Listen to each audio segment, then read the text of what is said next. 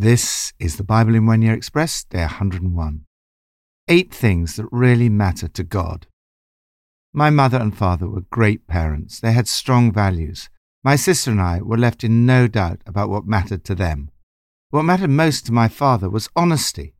I remember how my father used to say, "I expect to be believed." He regarded honesty as the highest possible value and sometimes went to absurd lengths to retain that standard. On one occasion, when they were engaged but not yet married, he and my mother got on the wrong bus. The bus conductor refused to accept any money as they'd only travelled a few yards. My father was unhappy to have been unable to pay for what he felt he owed. He sent the money for the fare to the bus company. They sent it back. This resulted in a long correspondence which my mother found very hard to understand. She joked that she almost broke off the engagement. I remember in my childhood many similar incidents. My father may have been a little extreme, but my sister and I were in no doubt about what mattered to him: honesty. In our passages today, we see some of the things that really matter to God. From Psalm 44. It was not by their sword that they won the land, nor did their arm bring them victory. It was your right hand, your arm, and the light of your face, for you loved them. You are my King and my God. Through you we push back our enemies.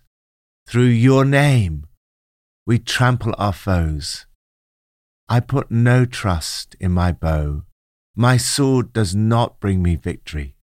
But you give us victory over our enemies. You put our adversaries to shame. In God we make our boast all day long, and we will praise your name forever. Trust. What do you place your trust in? It's vital to put your trust in the right place. Your trust should not ultimately be in your own strength. It's not by their sword that they won. I do not trust in my bow. Rather, you're to trust in the Lord. It's you who saved us. The psalmist looks both backwards and forwards. As he looks back, he says, "It was your right hand, your arm, and the light of your face, for you loved them." As he looks forward, he says, "You are my King and my God. Through you we push back our enemies. Through your name we trample our foes. You give us victory over our enemies." Lord, as I face the challenges of today and of the future, I thank you for the victories you have given us. I do not rely on my own strength for the future, but instead put my trust in you. New Testament from Luke 13 and 14. At that time, some Pharisees came to Jesus and said to him, "Leave this place and go somewhere else. Herod wants to kill you." He replied, "Go and tell that fox, I will keep on driving out demons and healing people today and tomorrow, and on the 3rd day I will reach my goal." Jerusalem, Jerusalem, you who kill the prophets and stone those sent to you, how often I have longed to gather your children together as a hen gathers her chicks under her wings, but you were not willing. One Sabbath, when Jesus went to eat at the house of a prominent Pharisee, he was being carefully watched. There in front of him was a man suffering from abnormal swelling of his body. Jesus asked the Pharisees and experts in the law, "Is it lawful to heal on the Sabbath or not?" But they remained silent. So taking hold of the man, he healed him and sent him on his way. Then he asked them, "If one of you has a child or an ox that falls into a well on the Sabbath day, will you not immediately pull it out?" And they had nothing to say.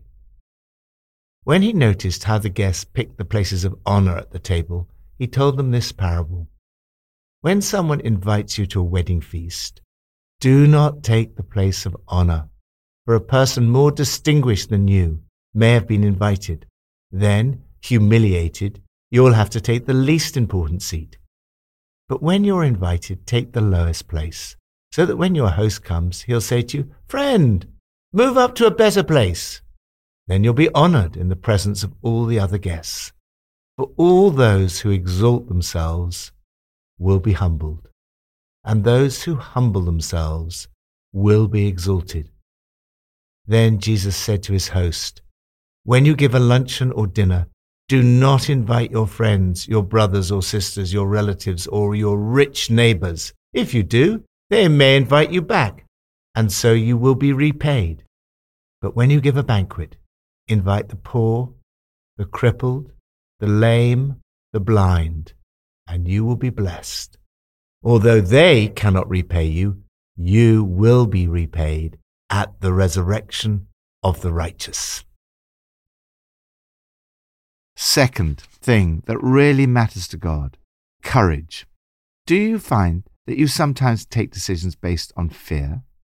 Nelson Mandela said, "I have learned that courage was not the absence of fear, but the triumph over it. The brave man is not he who does not feel afraid, but he who conquers that fear." It's not surprising, humanly speaking, that Jesus was crucified after 3 years of ministry. He was a man of great courage. When Jesus was told, "Run for your life, Herod's on the hunt, he's out to kill you," he replied, "Go tell that fox." Here we see that Jesus had the courage to take on one of the most powerful and evil men of the day. Nor was Jesus afraid of confrontation with the scribes and Pharisees. He did not avoid them. He often spent time in their company. It must have been tempting simply to eat with those who liked him and accepted him rather than with those who were suspicious and critical, those who watched his every move.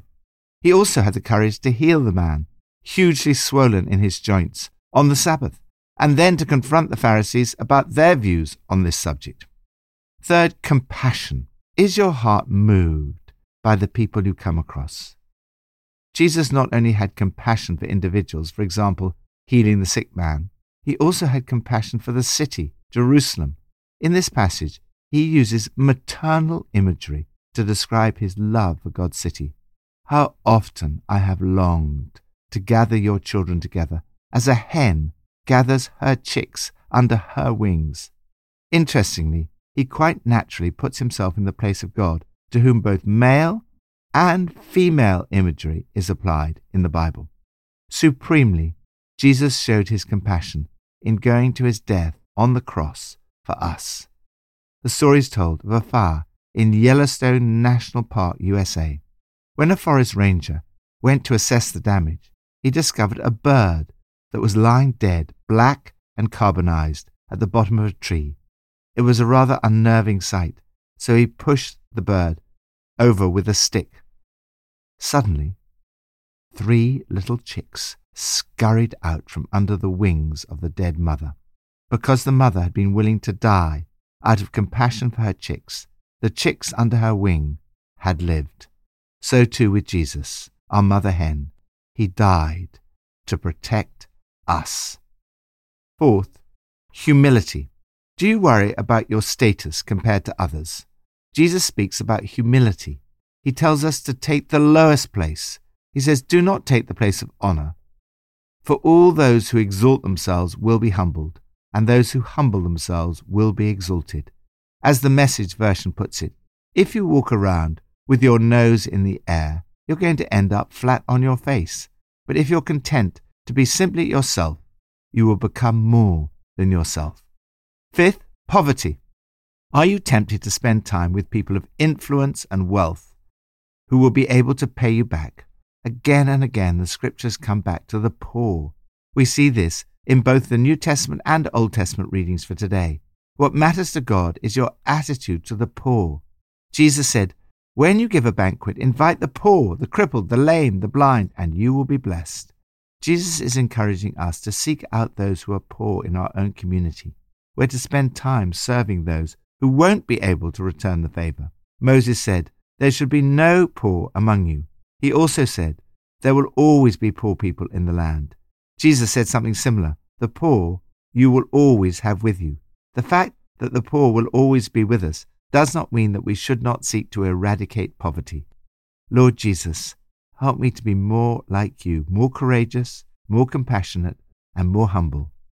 Give me your heart for the poor, your eyes to see them, and your heart to serve them.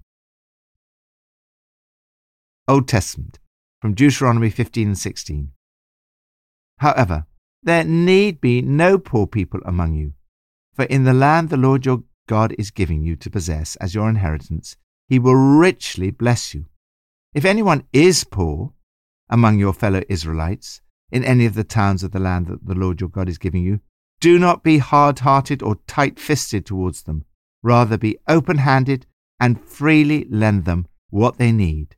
Remember that you were slaves in Egypt, and the Lord your God redeemed you. That is why I give you this command today.